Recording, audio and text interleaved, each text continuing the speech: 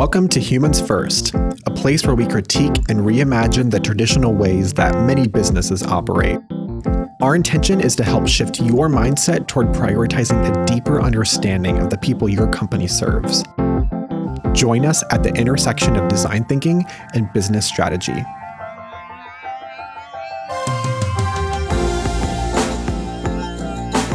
In this debut episode of Humans First, VisualLogic partners Andy Van Fleet and Kurt Vanderweel, along with senior UX designer Andrew Sladkey, will discuss the past, present, and future of human-centered design. Thanks for being here, and we hope you enjoy our very first episode of Humans First.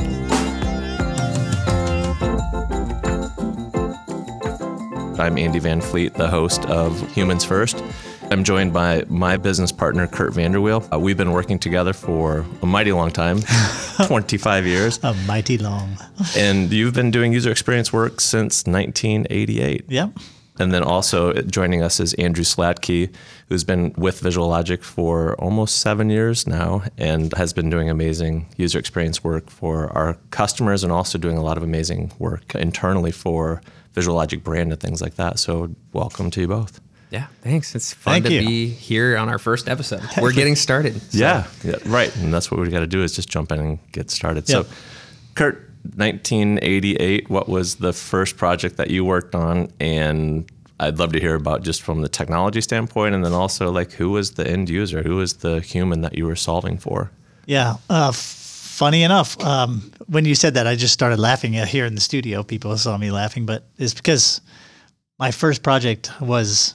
the question was, how do you get a photograph onto a computer? And then what would you do with it if you could do that? Yes. And so right away, the project, the kind of problems we were solving were not just technical problems, but like, why? What would you do with that? What benefit would there be to that? What problem would you be solving for somebody? And so... there was a technical aspect. We used a Rasterops 364 card, I remember. Yeah, sounds impressive. In a Mac 2. But we would capture these single frames of video and then, what could you do? So, started thinking through what are the variety of things that people need imagery for that some kind of printout or something isn't practical for. And one of the first things we did was assembly line information systems. So we would have photographs on the assembly line that showed how these parts might go together. The expert users didn't need that, but there was a lot of times where there was a user who just stepped away for, they had a day off, they were sick, whatever, and someone new is just on that station for one day, and photographs really, really helped them be able to understand what was going on. So solving a human problem right from the start.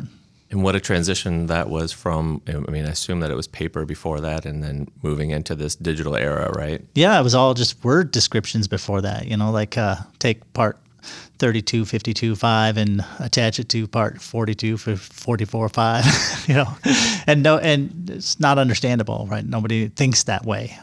But seeing a picture of a part and the picture of the other part and how they would join, that makes total sense without having to think about it. Mm.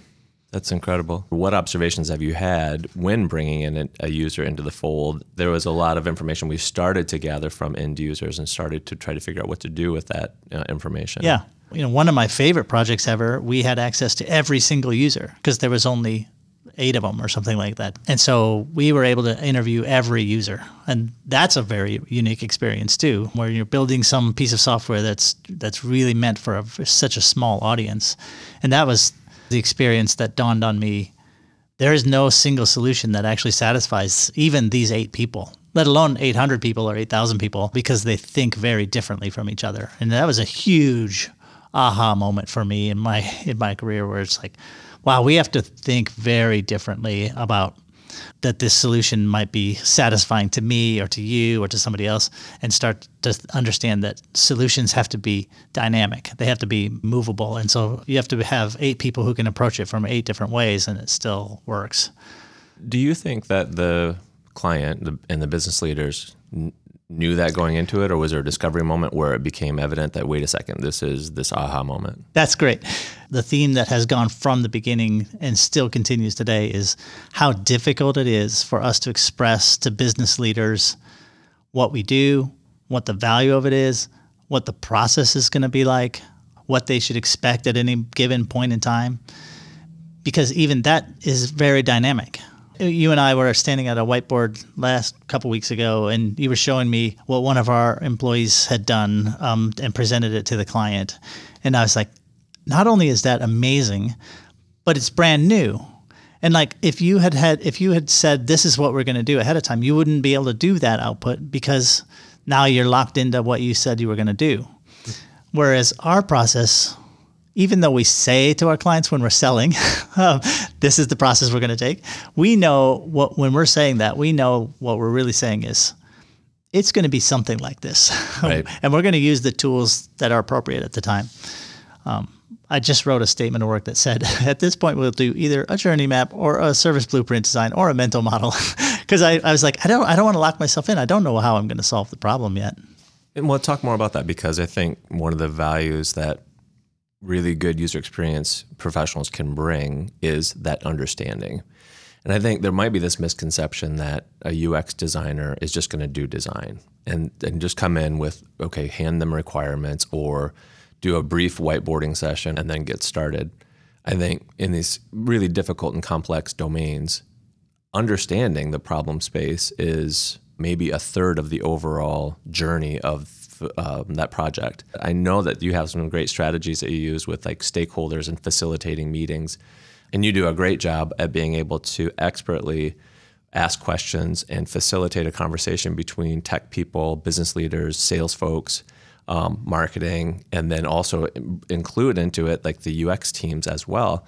And I don't know that the typical person, when I think about a UX designer, realizes the power of that understanding ecosystem to get everybody on the same page to then move to the second phase of really good user experience, which is then the design phase of that. You know, we've talked a lot about we work empathetically. If you can be present in a room and not be thinking about the politics that are in the room or who's doing what or who's thinking what or who's got this axe to grind or not.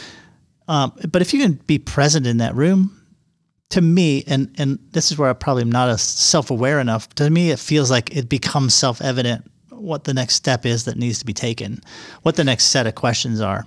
So I think the only like required ingredient is humility and curiosity. Like if you have those things, then I think you can be in a room and be able to just continue the conversation going like, well, how does that work? Or, you know, being able to ask those questions. Why would they do that? But if you're constantly thinking about what people's impression of you is going to be, or that these two people in the room are actually in a fight with each other all the time, or you know, all that kind of stuff, that stuff's just going to be completely in the way of any chance you have of design. And at that point, all you can rely on is tools, right? So I sometimes feel like people who rely on tools, it's when there's nothing else to know what to do. A tool might be then helpful. Right. Andy, you listed a lot of different areas of a business or an organization all in one string.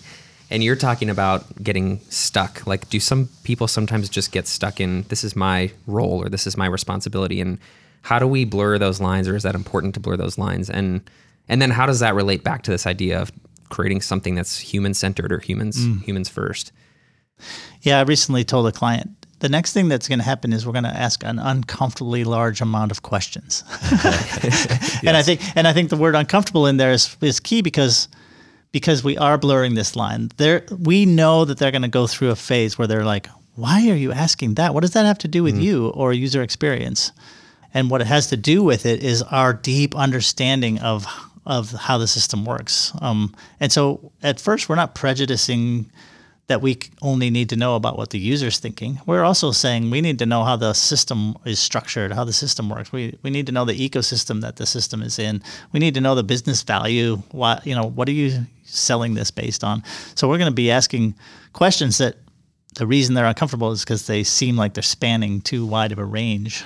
I mean, that's why we're doing this podcast, is to kind of demystify this ecosystem that exists. It's not just necessarily about this end user, but also there's people in the business ecosystem that we're working with that they do want to advance in their careers, or they do want the best for the product, but they are unsure exactly how to navigate those waters with the end user in mind. Do you want to, Kurt, demystify some of the different X's that there are out there, CX, EX, UX, UI, all of those different, I think, buzzwords and acronyms that would be good to maybe just demystify a little bit?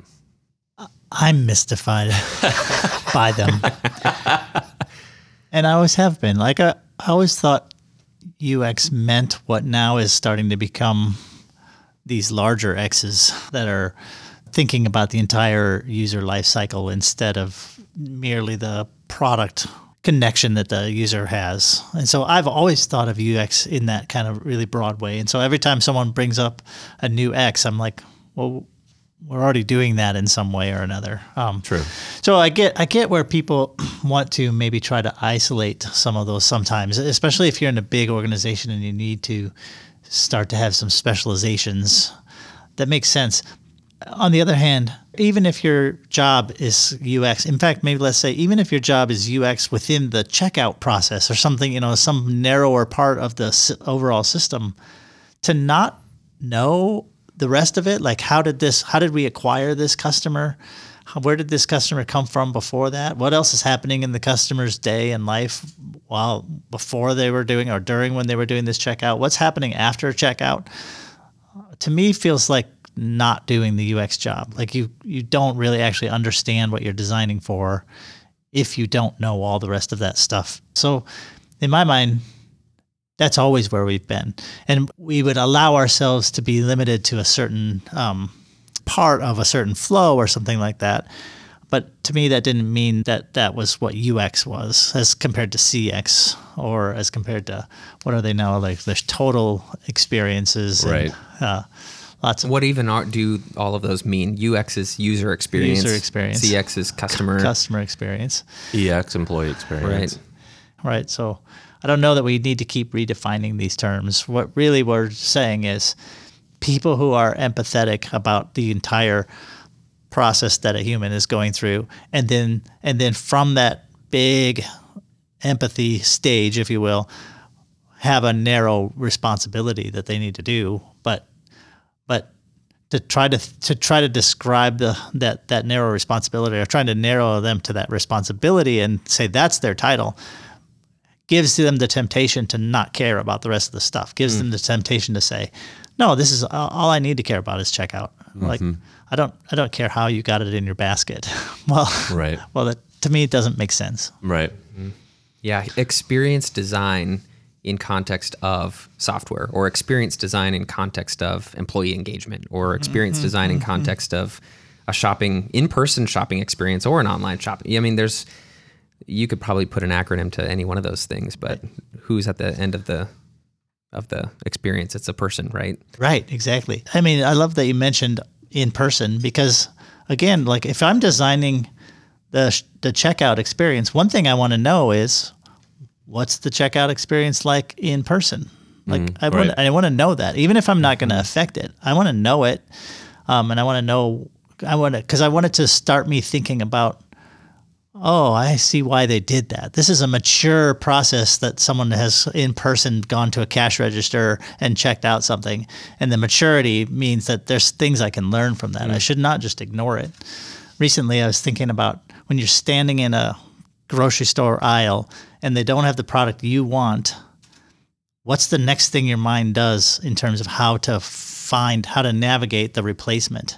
And it's really interesting. In a way, you're standing in front of an array, right? And so you can go one direction and you might be changing the size of the product. You can go another direction, you might be changing the brand of a product. You can be changing the flavor of the product. But you have all these dimensions that are you're able to change just by moving your head around and looking around. And then in a digital experience, we're super far from that ease, right? That naturalness. And so I love that you mentioned analog experiences, because as a digital experience designer, I want to think about those analog experiences as much as I'm thinking about my digital experience, because I can learn so much from that. I mean, there's a lot of ahas in just sitting thinking about, oh, I just moved my head around and I'm browsing multiple dimensions of product hierarchy. And that's an extremely sophisticated view of how to imagine information architecture and how this all fits into the user experience design aspect. That's one of the things that we're going to talk about, is how to hire for user experience, like how to find somebody that can do the types of things that you're describing, because that's a different awareness altogether than just somebody who can sit down and focus on, like you said, the shopping cart experience. Right. And I think one of the challenges that we've always had when dealing with business leaders is to describe a process that doesn't work like math, that doesn't work like programming, that doesn't work like manufacturing, where an answer is the right answer. Ours works like some sort of probability thing, you know, like where there's 100 answers that all are good, maybe good enough. And there's a couple of answers in there that are really good, that are something very different. And to think that there's some given process that can separate out those best answers from the 100 good answers, to me, I haven't found that yet. And so to me, it feels like, to be able to explain to somebody, I can't actually tell you that on Wednesday of next week, I'm going to know the answer, right? I don't know. Right. Because all I know, if on Wednesday of next week you want an answer, I'll have one. Right. So if you want to ship that answer, you know, we can talk about that. That can be done. How do you know what you're going to be able to deliver from a design standpoint? And I know that, Andrew, you've had some experiences with some of our clients throughout the years where a lot of that understanding, you know, took a much longer time than we thought. I mean, I think sometimes longer than actually just designing the thing itself. The longer part of the project was the more that we know and understand, actually the easier the design part is. Although we were hired to do the design part. Yeah. You know, I think that was the ask, but the process called for a really deep understanding of who we're doing this thing for. Yeah, to be shoulder to shoulder with an end user to try to figure out what's it like to be them. And then when you have that understanding, you can bring them to the forefront and put that human first. Yeah.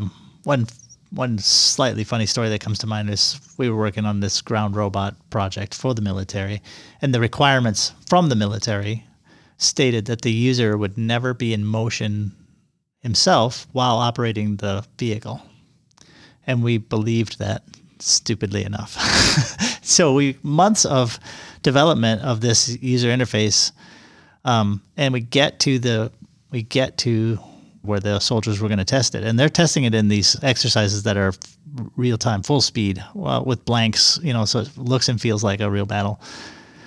And our user had a day or two of training, and then the thing starts, you know, like director calls action, and we're going, and the guy's just running. And he's diving through windows into buildings, and he's, you know, all this stuff. And the interface is not working. He a lot to complain about. And that's one of those where, like, okay, that whoever made that requirement, that wasn't right. And it should have been obvious to all of us that it wasn't right. That was never going to happen. Like, a soldier being shot at is not going to be stationary. Right. And so, what happened there was I asked, can I be the soldier for a little while? And so I actually became the operator for a day, and got to experience what it was like to run around with this thing on and to be trying to operate this robot. And then went back to the drawing board and said, all right, we're redesigning this software. And we had to move so fast that the developers were up day and night for a week. And we delivered a brand new piece of software that had a very different structure to it, obviously much simplified from what it had been before. But that's a good example of listening to the users, or watching the users and responding. And one of our biggest successes was our soldier was fake killed, right? He had been shot by the simulated system, and his commander did not want the robot out of action. So he just went and took the backpack off the soldier and put it on himself, and was able to operate it. He had never been trained. That's incredible. Yeah. Wow. So it was very successful. But had we not had that opportunity to be with the soldier and see them and know that the design actually didn't work, it wouldn't have turned out anything like it was. Right. Yeah. And Andrew, any examples that you can think of as well? Yeah, you brought up a good example. The system that we were working on was in the healthcare field. And so they've got, I think, 200 to 300 staff who are taking orders in and working the whole life cycle of one of these orders. And so one of the big problems with the software that we were asked to help redesign was the obvious thing was that there was just too many fields on the screen. I think we counted over 100 fields visible at one time. Yeah. that one person is looking at, and they may only need to fill in 10. And so for a new person working there to know what is it that I'm supposed to fill in, none of them are required because it's kind of an open-ended, I'm taking in an order. So that was kind of the main assignment. But then as we started actually sitting down with people and just sort of job shadowing and getting in their shoes and asking questions as they were going about their process, you're right, they had sticky notes all over. I'm like, what are you writing down right now? Well, there's nowhere in the system for me to like type in what the person is saying on the phone as they're giving me an order. So I just jot everything down on sticky notes or on a piece of paper. And then I write an email up and I send it to the person that's going to work the order. And then they go in and enter things in.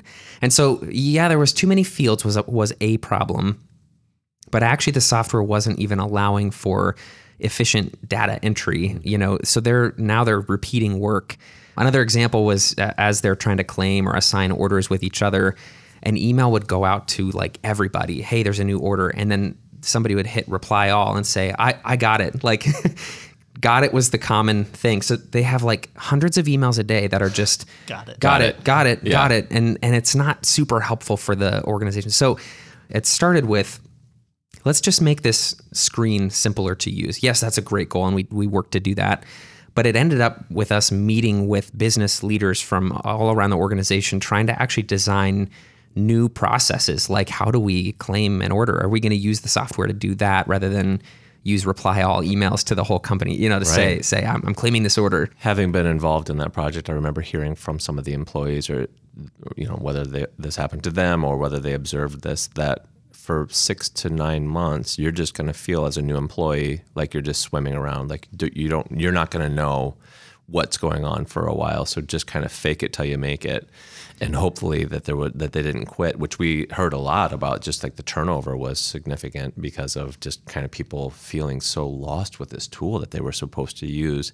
That was, paramount to them doing their job and what they're being evaluated on.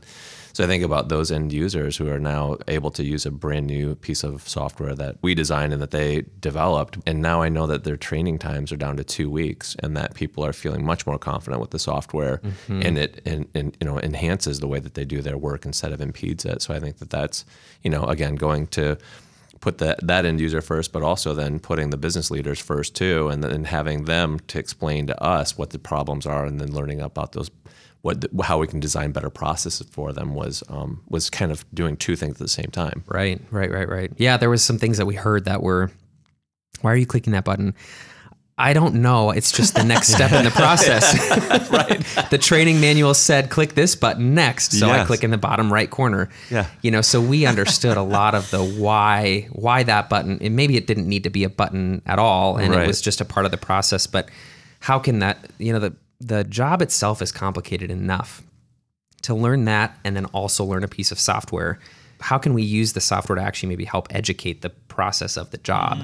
And help them understand why they're taking the action they're taking, and how does that fit into the life cycle that my coworker is, going to take the next step of this thing. So it was a cool thing, very complicated thing to work on, but fun to learn and dive into. It was absolutely a great project to work on. This has been a great conversation. So Kurt Vanderweel, thank you for joining. Andrew Sladkey, thank you for your insights as well. And we hope that you enjoyed this, and we look forward to many more episodes. Thank you.